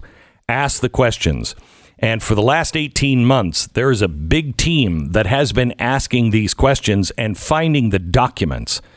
You know, everybody went through the Fauci emails, but they were redacted. Did anybody think to go through the people who were CC'd and BCC'd and FOIA them? This team did. And there's a lot of stuff that was blacked out on Fauci emails, not blacked out on the same email from somebody who is CC'd. We are going to expose some things that are going to make a lot of people uncomfortable, but your world will start to make a little more sense. And that is our job. No conspiracies, facts, hard facts on COVID, crime, and cover-up. Wednesday night, blazetv.com/Glenn. Use the promo code Fauci Lied and save 25%. This is the Glenn Beck Program. Hello, America, and welcome to Friday. We have a lot to share with you this last hour of the week. We wanted to bring John Ziegler in, a very good friend of ours who has learned a lot in the last 10 years and watching the media. A lot we can learn about how COVID has been rolled out. He learned his lesson over the last 10 years because he was the guy who said, wait a minute, the narrative about the Penn State scandal is all wrong. I believe he has proved it to be wrong. But nobody in the media wanted to hear it. And so he has made a list of the things that you need to know about the media. And it is something that you should honestly keep on a refrigerator. So when you see things, you're like, okay, that's happening there. How should I react to it? John Ziegler in 60 seconds. The Glenn Beck Program. You know, it's easier to prevent your identity from being stolen in the first place than it is to deal, with all of the problems, especially if you haven't caught it in time. I mean, if you find out right away, before all the damage is done, you might be able to do something about it. LifeLock is they're the best people to alert you, to watch as much as anybody can. Nobody can watch everything, but they watch as much as they can. And if something happens, they try to alert you right away. And then they have a team of specialists that work with you to fix the problem. To me, that is real help. Just, my bank going, hey, there's a problem. Looks like somebody's using the credit cards. Is that you? No. Okay. They actually, somebody had taken our identity and done some stuff. And, okay, how do I fix this? Easy. LifeLock has the people there to help you on that. LifeLock by Norton. Join now and save up to 25% off your first year with promo code BECK. Call 1-800-LifeLock, 1-800-LifeLock, or lifelock.com. Use the promo code BECK for 25% off. lifelock.com. John Ziegler is on the phone. He is a senior columnist at Mediaite. He is a controversial guy, both left and right, because he calls them as he sees them. I think he's one of the braver guys. I think he's also a little suicidal in his approach, but he is also one of the only people I know that when he says, this is what I believe, I know that's exactly what he believes. And that is very rare and worth a lot today. Hello, John. How are you? Wow, Glenn, I think the main reason I come on your show is just to hear your different intros to me. That one was really good. Thank you. My wife would agree with just about everything you just said. Yeah, especially the suicidal in your career. Exactly. That was the part that I was thinking about. Yeah, okay. So, John, you wrote a great article after 10 years of investigating the Penn State scandal. Here's what the case taught me about modern media. And I can't believe Mediaite actually let you print this, but they did. So well, that's a story. Yeah, I know. They have. We're not going to relitigate the Sandusky thing. You say I did a podcast with hours and hours and hours with the benefit of hindsight. But you want to use that to show us. For instance, let's compare it now and show us COVID. Right. No, you've hit on exactly why I think this story is relevant. Although I will say, here we are on the 10th anniversary of the Penn State scandal. And for those who don't remember, this is the Jerry Sandusky sex abuse scandal that resulted in the firing of the great Joe Paterno and 3 Penn State administrators going to jail. And Sandusky is going to almost certainly die in prison. I mean, that story in and of itself was a huge story. Mm-hmm. And the fact that we have rewritten history and told you what really did happen in our epic podcast with the benefit of hindsight is, I think, inherently relevant and in a rational world would be relitigated by the news media. But being realistic, I think, John, I want you to know, people like you who speak the truth that is unpopular, they are always recognized much later, usually when they're dead. But I think your podcast and all of your reporting on this, I think it will turn that story around eventually. I would like to believe that. It probably will be after I'm dead. I'm preparing my 9-year-old daughter to eventually take the reins on that. Yeah. But look, Glenn, I appreciate that more than you know. And let me just, last thing on my podcast. I mean, people who have no interest in this story find it to be the most amazing podcast that they've ever encountered. I mean, it's gripping, it's entertaining. I have a female co-host who was a television sportscaster here in Los Angeles, who's now a professor of media at Syracuse University, named Liv Habib. It's an amazing ride, and we have proven this case beyond any comprehension and any shadow of the doubt. And you will learn so much about humanity and the news media, and I believe you will learn how we got into this COVID mess, because a lot of what I wrote in this media column relates directly to COVID. And the main parts of that are what happens when everyone gets locked in emotionally and professionally into a narrative in no time, where we don't know the true facts and where everyone is in a panic, a moral panic in this case involving child sex abuse. We all lose our minds, and then the experts see an opportunity to forward their agenda. And once the story is written, and it can happen in only a couple of days, and that's what happened in Penn State. A couple of days, 10 years ago, we were told a nonsensical story about Jerry Sandusky having raped a boy in a shower, and a coach telling Joe Paterno, and he basically doing nothing in Penn State, covering up for this former assistant coach. That story is absurd. Now, sometimes absurd stories happen, but they come with evidence. This one did not. In fact, if you listen to the podcast, you know we've proven what actually did happen, and it's not that. But once everyone's invested, there's no going back. And I guess one of the more amazing elements of both this story and with regard to COVID is that when the facts come in now, and they're unequivocal, they're overwhelming, no one seems to care anymore. Mm-hmm. No one will admit they were wrong. Now, as a married guy, I'm well trained in admitting when I'm wrong. I mean, even when I don't really think I am. Correct. So I truly do not understand, when did we stop admitting that when more information comes in, we can go, oh, wait a minute, maybe we rush to judgment, especially when this keeps happening. It's as if Duke Lacrosse never happened. It's as if Theranos never happened. It's as if Jussie Smollett never happened. The Covington kids never happened. We're seeing it with Kyle Rittenhouse. It's time and time again, and the media never learns their lesson, mostly because they're never held accountable, Glenn. Well, I think they actually kind of are. I mean, the Blaze, our streaming service, and, with YouTube, we beat the CNN ratings many nights. It is crazy how low their ratings are going. However, You're right. They just think that's because we're all stupid. So they're never called into question on what they actually did and what they reported. And you can see that again with the White House now and the Russia hoax. We know where that came from, and we know the media participated in it.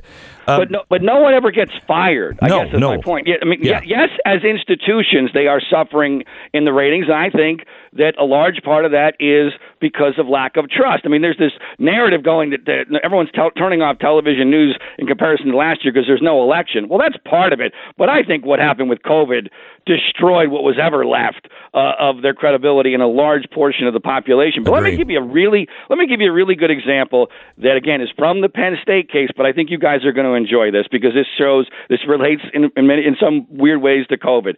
The Dr. Fauci of this case was a woman by the name of Sarah Ganim. All right. Now, you guys fit on this narrative and tell me how absurd this is. All right. So we were told 10 years ago that the woman who broke this case was a 24-year-old Penn State graduate by the name of Sarah Ganim. 24 years old. I don't know about you guys, but when I was 24, I didn't know crap about crap. I can't even. I was a television sportscaster, an NBC affiliate in Ohio and West Virginia. I can't, in retrospect, believe they even let me on the air at 24. I agree. Right? I'm the same way.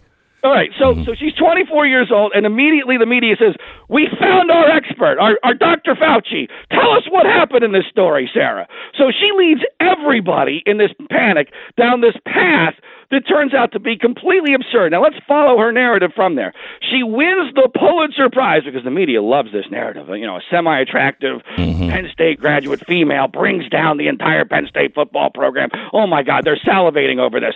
She never writes a book about the case, which is impossible as a Pulitzer Prize winner. It's impossible. But there's a reason why she didn't write a book, because she can't, not because she's just a bad writer, but because her narrative would get her in big trouble about what really actually happened. But she gets a great gig at CNN. So she goes from a tiny little paper in central Pennsylvania to CNN, where she does nothing. Nothing. The only thing she gets known for are having snowballs thrown at her in a snowstorm she's covering and giggling on set with Wolf Blitzer while covering a horrendous abuse case. So then she gets, I believe, let go by CNN. She doesn't just suddenly retire at the age of 30. We never hear from her again. She's an assistant professor in Florida. Now on the 10th anniversary, she comes back to do a podcast about the Sandusky case. She is claiming in her podcast that she has a new Sandusky victim who died of an overdose in 2018 because of their trauma of the Sandusky abuse. Did this person ever claim to be a Sandusky accuser when they were alive? No, they were not a trial accuser. They were not a settlement accuser. I have all the settlement documents. Their family was a huge Sandusky supporter. They died of an overdose in 2018. By the way, Sandusky's in prison. I doubt there was any abuse going on at that time. And then after this guy's death in 2018, a year later, there are numerous articles about his overdose because the family is trying to, get media coverage for his cause. A year later, still no mention of Jerry Sandusky by the parents. Then all of a sudden, just before the statute of limitations comes in, they get the most unscrupulous lawyer in this case, and they sue Penn State for a lot of money with zero record of this guy ever claiming to be a Sandusky accuser. And then the media reports on Sarah Ganim's podcast that this is a Sandusky victim. You can be a Sandusky victim without ever even claiming it. And here's Sarah Ganim, who's still the Dr. Fauci of this case. I'm the Rand Paul to Sarah Ganim. Unfortunately, I'm not a U.S. senator, so no one's paying attention to me. But this woman's credibility should be completely destroyed. And this is someone the news media put on the pedestal as a heroine. She's a fraud, and it's happening constantly in this media environment. But again, we're not going to talk about the Sandusky thing. You're the only person I know that can wind yourself up. I mean, hey John, how you doing? You're like, I'm doing pretty good. I'm doing pretty good. But let me tell you about the Sandusky thing. And then by the end, you're like foaming at the mouth. And all I said was, what's going on? But isn't that an amazing story? I mean, it is. It is. I'm a big believer that if you wait long enough, the truth will come out. It's just many people stop paying attention. Well, and you're exactly right where we started, which is this is what's happening right now to the New York Times reporter that wrote everything about the Russia hoax. It's all false now, provenly false. She's not returning the Pulitzer Prize. New York Times is not firing her. They just move on. And that is the problem with the media. Let me take a quick break, and then I'm going to come back because I want to go through some of these things that you wrote about. In a panic, question everything. Once a narrative is set, look out. And the modern media is really like the movie business. I want to start on that one when we come back with John Ziegler. I think he needs a drink of water and maybe at least an Advil. Tuttle Twins. Time to take the education of our children into our own hands. This week, we've been honoring those who stepped to the plate and served our country at the risk of their own lives. Now, let's follow through and help preserve what they're fighting for. The good news is, by going after our children in the school system, the left has awoken a sleeping giant of independents, Democrats, and Republicans, just ordinary Americans that don't hate their country.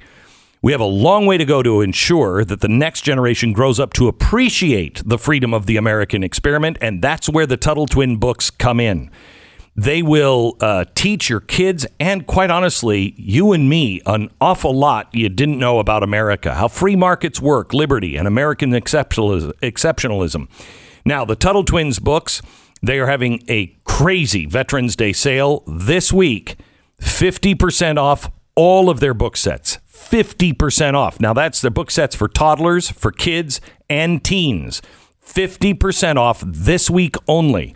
TuttleTwinsBeck.com. TuttleTwinsBeck.com. Use the promo code VETERAN and get 50% off. TuttleTwinsBeck.com. 10 seconds, station ID.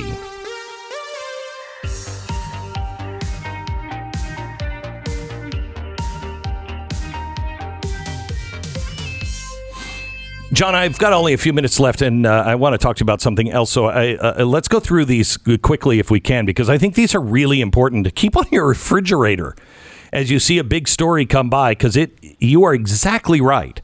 Let's pick it up here. The modern media is really like the movie business. Nonfiction movies used to say based on a true story, but today you say it's different. Yeah, it's basically the dramatic license is so incredible that it's basically stuff that could have theoretically happened, probably didn't, but boy, it makes a great story. And, I think we see this all the time. Yes, we absolutely saw it with the Penn State scandal. Let me give you an example that you and I are going to slightly disagree on, but not much, on the Russian story. I agree with you. The media blew it on the Russian story. I think there was a kernel of truth there, but they decided, you know what? That's not good enough. We need to juice this. We need to make this into a movie where we've got a Manchurian candidate president, which was always a ridiculous concept to begin with. And the whole notion of Russian collusion with regard to the 2016 election. And so we now know that movie was false. But that's why they did that for two reasons. One, it fit their political agenda. But two, because, let's face it, real life is actually pretty boring.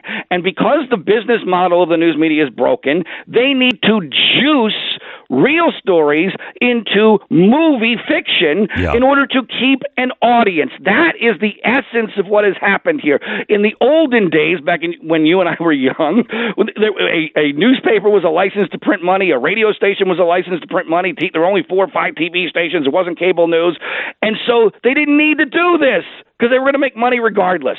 Now they're desperately scrapping for every little ratings point they can get, and that's why they're juicing stories that were used to be considered nonfiction are now being pretended to be, that they're pretending that they're real when they're not. Quickly, the third rail topics. The defense is inherently disadvantaged. This one I think is really true, really powerful. Yeah, when you're dealing with a very controversial topic, whether it's race, whether it is sexual assault, whether it is basically has anything to do with republicanism, I believe that what the news media fails to understand, or maybe they don't care, is that they have a massive impact on how a story is going to turn out and how they cover it. And it goes way beyond just polluting the jury pool. It goes into the dynamics of putting on a defense, and part of that is people who are prone to jumping in and saying, wait a minute, we're rushing to a conclusion here, we're rushing to judgment, are afraid to do so because they don't want to be seen as pro-child abuse or pro-racism or pro-killing innocent people or whatever it is. And then by the time the facts come in, it's too late because everyone has moved on, and oftentimes the judicial system has already decided. We're getting everything in bass-ackwards order. We used to wait till a trial. Even here in Los Angeles, we waited till after the trial to have the Rodney King riots. Now we do the riots first and the trial later, and it doesn't work. Emotional investment causes one-side reporting. This is really hard because this is why they don't correct themselves, is because they're emotionally invested. It's not just about not admitting you're wrong. That's a big part of it. But they so desperately, and let's be clear, liberals control the narrative almost all the time in these situations. Once they get emotionally invested, you can't let go. The real world example of this, masks. The security blanket of masks and the anti-Trump virtue signal of masks. They have fallen in love with masks. So the idea that being told that they wore masks for no reason for a year and a half, it's impossible for them to even comprehend that. It is far easier to dupe someone, especially a liberal in the news media, than to convince them that they have been duped. And this impacts all sorts of stories. You have many more, and we'll tweet the story out after 10 years of investigating the Penn State scandal. Here's what the case taught me about the modern media by John Ziegler. One of them that are in here that I think is just so great is the modern media would have backed the Salem witch trials. It's absolutely true. 100%. As long as they were getting good ratings and they didn't like the witches. I mean, they absolutely would have backed the Salem witch trials. And Glenn, and thank you so much for caring about this story. And I do hope people will at least take a listen to our podcast with the benefit of hindsight, because you will not regret it. It's an incredible ride. It teaches you everything you need to know about modern humanity, modern media, and why things are so broken. Where can you get the podcast? Just anywhere? iTunes, Spotify, right. Everywhere. With the benefit of hindsight is the podcast, and one of the hosts is John Ziegler. John, as always, thank you so much. And I know you. I know you're quite opinionated on COVID and what is going on in COVID. You are really going to like my special next week, and I would. If you will keep it to yourself, I'll send you the almost finalized, locked-in script. I saw the title, and I actually emailed Stu because I've been pitching a documentary that has almost the exact same title. Really? My title was Panic, Politics, and Propaganda, and when I saw yours, I'm like, holy cow! Yeah. Great minds really do think alike. Yeah. Well, next week is a 2-hour commercial-free special that I think you're going to feast on, because I think there's a lot of stuff in there that even you are going to find new and horrifying, and we'll want to report on it. John Ziegler, we'll talk to you again. Thank you so much. John Ziegler, Zygmunt Freud is his Twitter handle. Zygmunt Freud. The Glenn Beck Program. All right. Remember the old days? If everybody was jumping off a cliff, would you do it too? Okay, guess what? Everybody is jumping off a cliff, and everybody is just like a pack, just running over this cliff. Stop. Take a deep breath. Do not get into the crowd. It's a bad place to be right now because the crowd is going the wrong direction. And don't listen to people. You've got to separate yourself from people who are saying, yeah, but I can give you some really good stuff here. I got really good stuff. If it's also connected to poison, don't. Big Mobile is a big part of our problem right now. They are funding really bad things. Abortion and Planned Parenthood is one of them from Verizon. I want you to go to patriotmobile.com/Beck and stand away from the crowd. 972-PATRIOT or patriotmobile.com/Beck. Switch from Big Mobile. Get free activation with the offer code Beck. patriotmobile.com/Beck. You'll probably cut your phone bill in half by switching to patriotmobile.com/Beck. Head over to blazetv.com/Glenn. The promo code is Fauci Lied. Get $25 off your subscription to Blaze TV.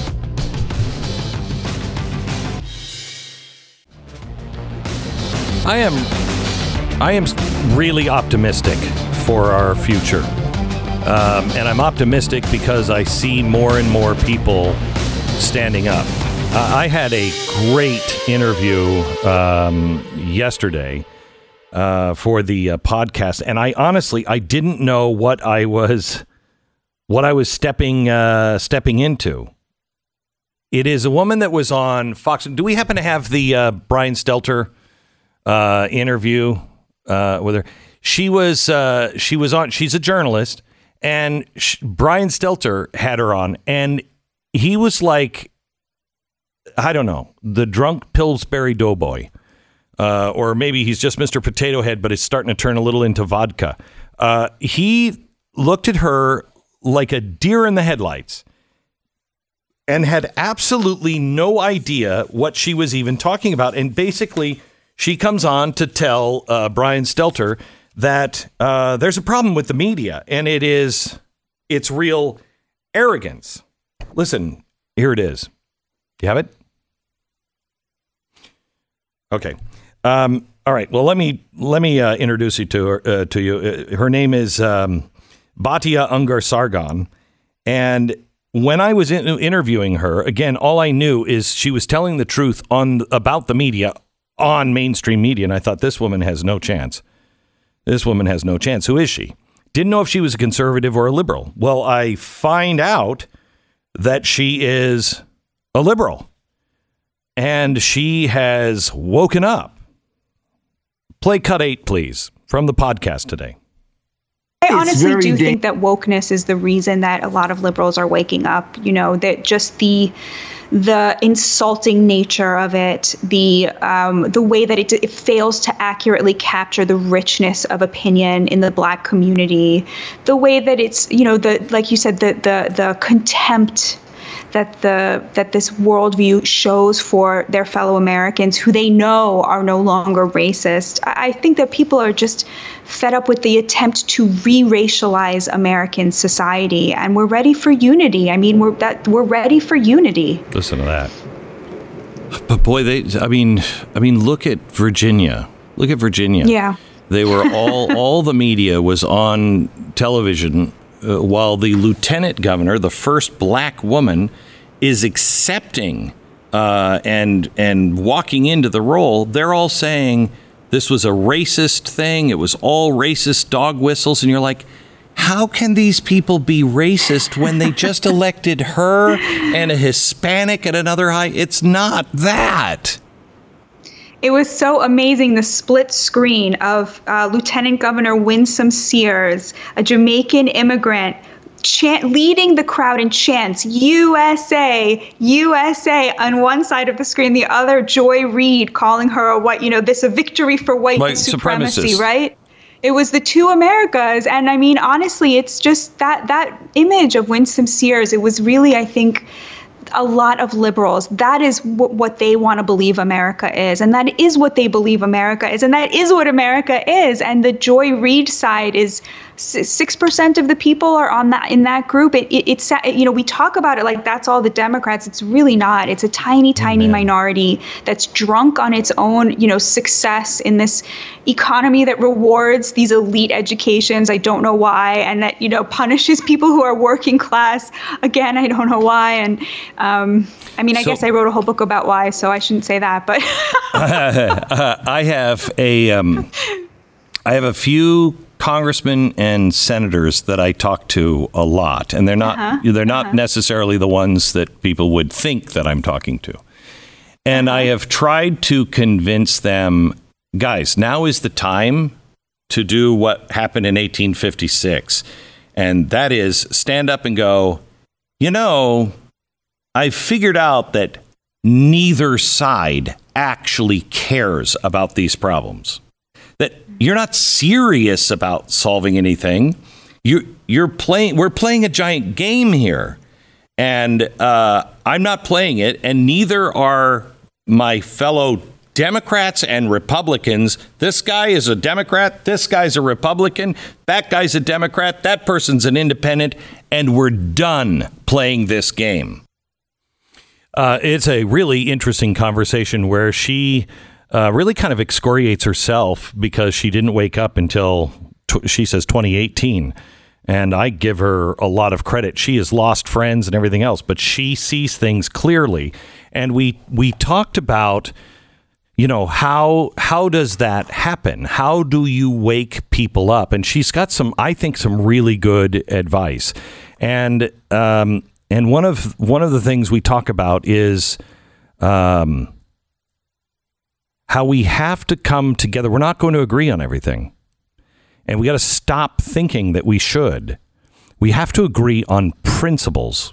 Bill of Rights. Just start with that. and we can find our way to each other. We didn't agree on policies, but we sure agreed on principles. And I have a lot of respect for her, and she seemed to have respect for me as well. That if we can agree on principles, then we can do things like, can we ask some critical questions here? If you can't ask critical questions, we're in the city in Ukraine called Chernobyl. And the system is about to go into meltdown. And they say, vent it. And the people in the control room go, but why would we? I don't think that. Vent it. And they vent it. And look what happened. It went into meltdown. That's where we are. We're in this place where you can't question anything. And they're saying you can't question it because it's an emergency. Nobody is going to make a wise decision in an emergency. This is why I'm telling you, please prepare your family, prepare for impact, prepare for shortages, get out of debt as much as you possibly can, curb your spending as much as you can, because you don't want to be in a situation where you're in a panic. That's where we were at the beginning of the pandemic. 15 days to flatten the curve. All of us pretty much thought that that was a pretty good idea. Let's just take 2 weeks. Let's take a 2-week pause and see what is going on. And let's get a handle on this a little bit more. But in those 2 weeks, some things happened that nobody has known about and that nobody now can question, that were very, very important. And if we want to stop making the same mistakes, we have to go back and examine those things that happened. And it takes some courage. It takes courage to say, who's profiting off of these vaccines? And how is that working exactly? And is there any motivation? Maybe not. Maybe not. I mean, I will show you the evidence that, yes. But when you're asking a question, you have to ask an honest question.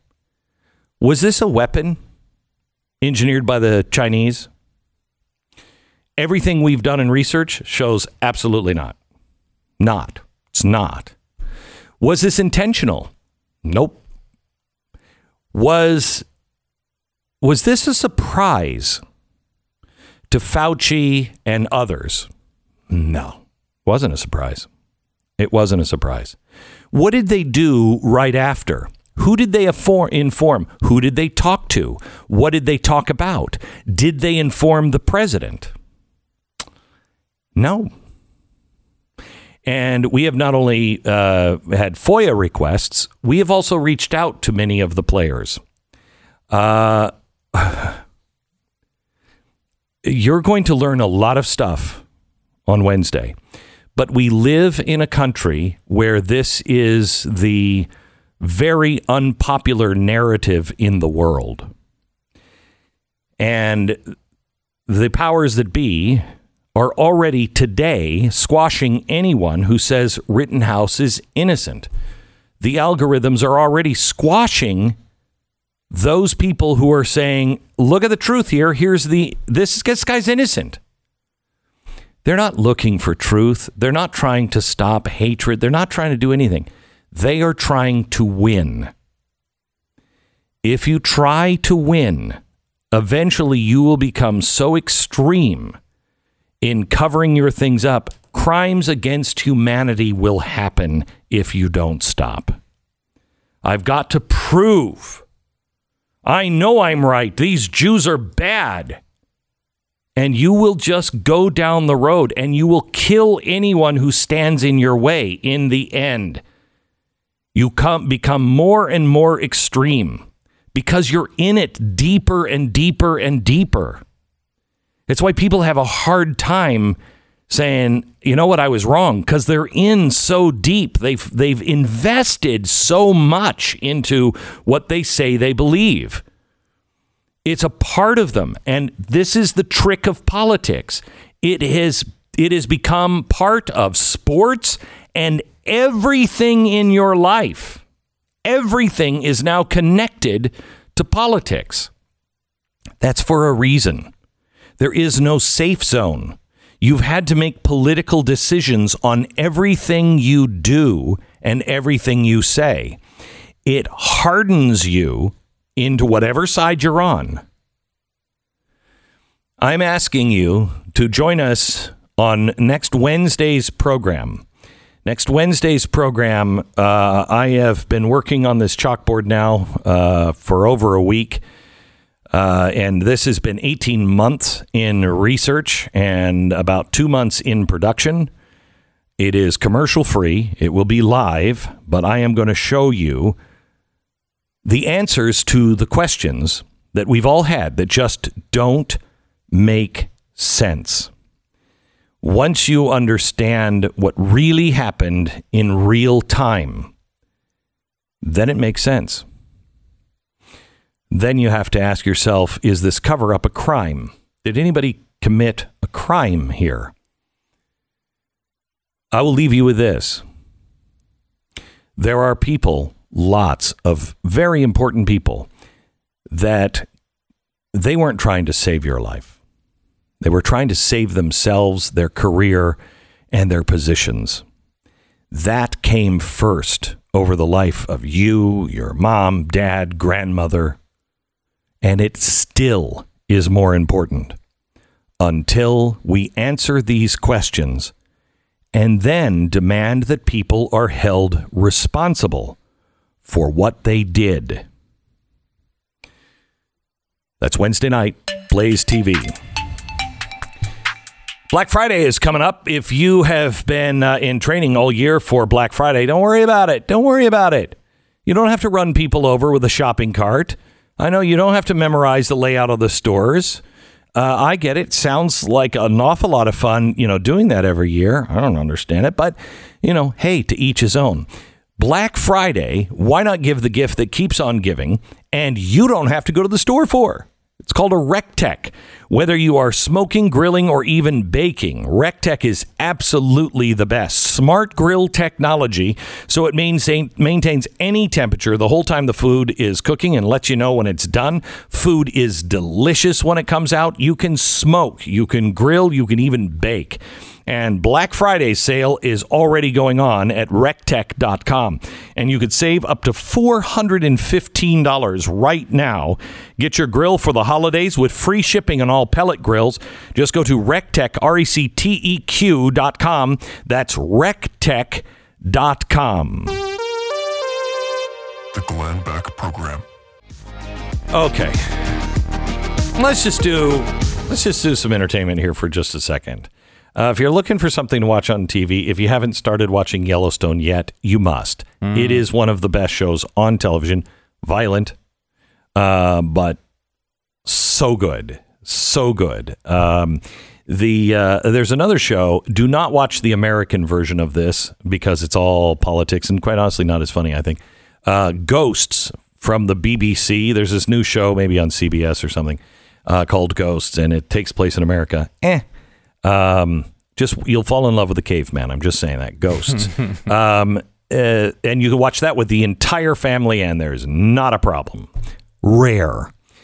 Last night, I guess it was one night only. Rocky IV, the director's edition, the director's cut, was playing, and I went with Stu because I know what a fan he is of Rocky. Yes. It was a little bit like watching a band you love and have heard their CD a million times, and then they're playing it live, and it's like a little different, and you're like, I I mean, this is cool, but it's also not the thing I'm used to. It was a little bit of that watching it. But was it disturbing? Because I, from time to time, went, okay, so wait a minute, who's that? Yeah, I mean, there were a few Glenn asking very basic Rocky questions loudly I didn't make in the it to theater. 4. I'm just saying I didn't make it all the way to 4. I think Mr. T was where was the place where I'm like, there's a T in a road, and I'm going that way.